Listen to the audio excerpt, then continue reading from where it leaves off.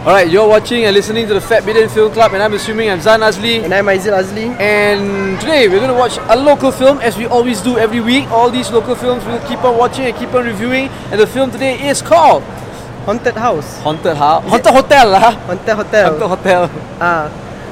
Let's go. Okay, let's go.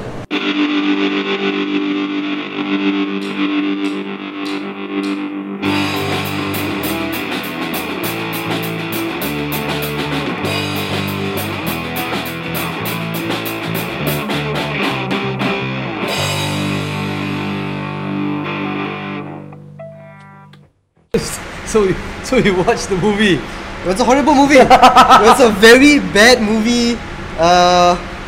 Anyway, I'll fill you in on the plot. The premise of the movie is this couple from China. They go to Genting to gamble, and then they win big. So they go back to the but it was raining, so they couldn't drive back to KL. So they had to check into a hotel. Yes. It's Amber Court, which is apparently one of the most haunted hotels in Asia. Yeah, top 10. In one of those top 10 lists. So they get this room 1174, which apparently sounds like At day by day you die. Or is it not we die together? No, one day at a time you die together. Is it? Something like that. I don't know. They were supposed to get 808. I don't know. Okay, so the room is haunted. The guy is like damn skeptical, like no lah, it's all in your mind lah. Then Shit happens. Shit happens lah. Turns out it's like they getting kacau lah. Basically that's the premise lah. They try to get out of the hotel.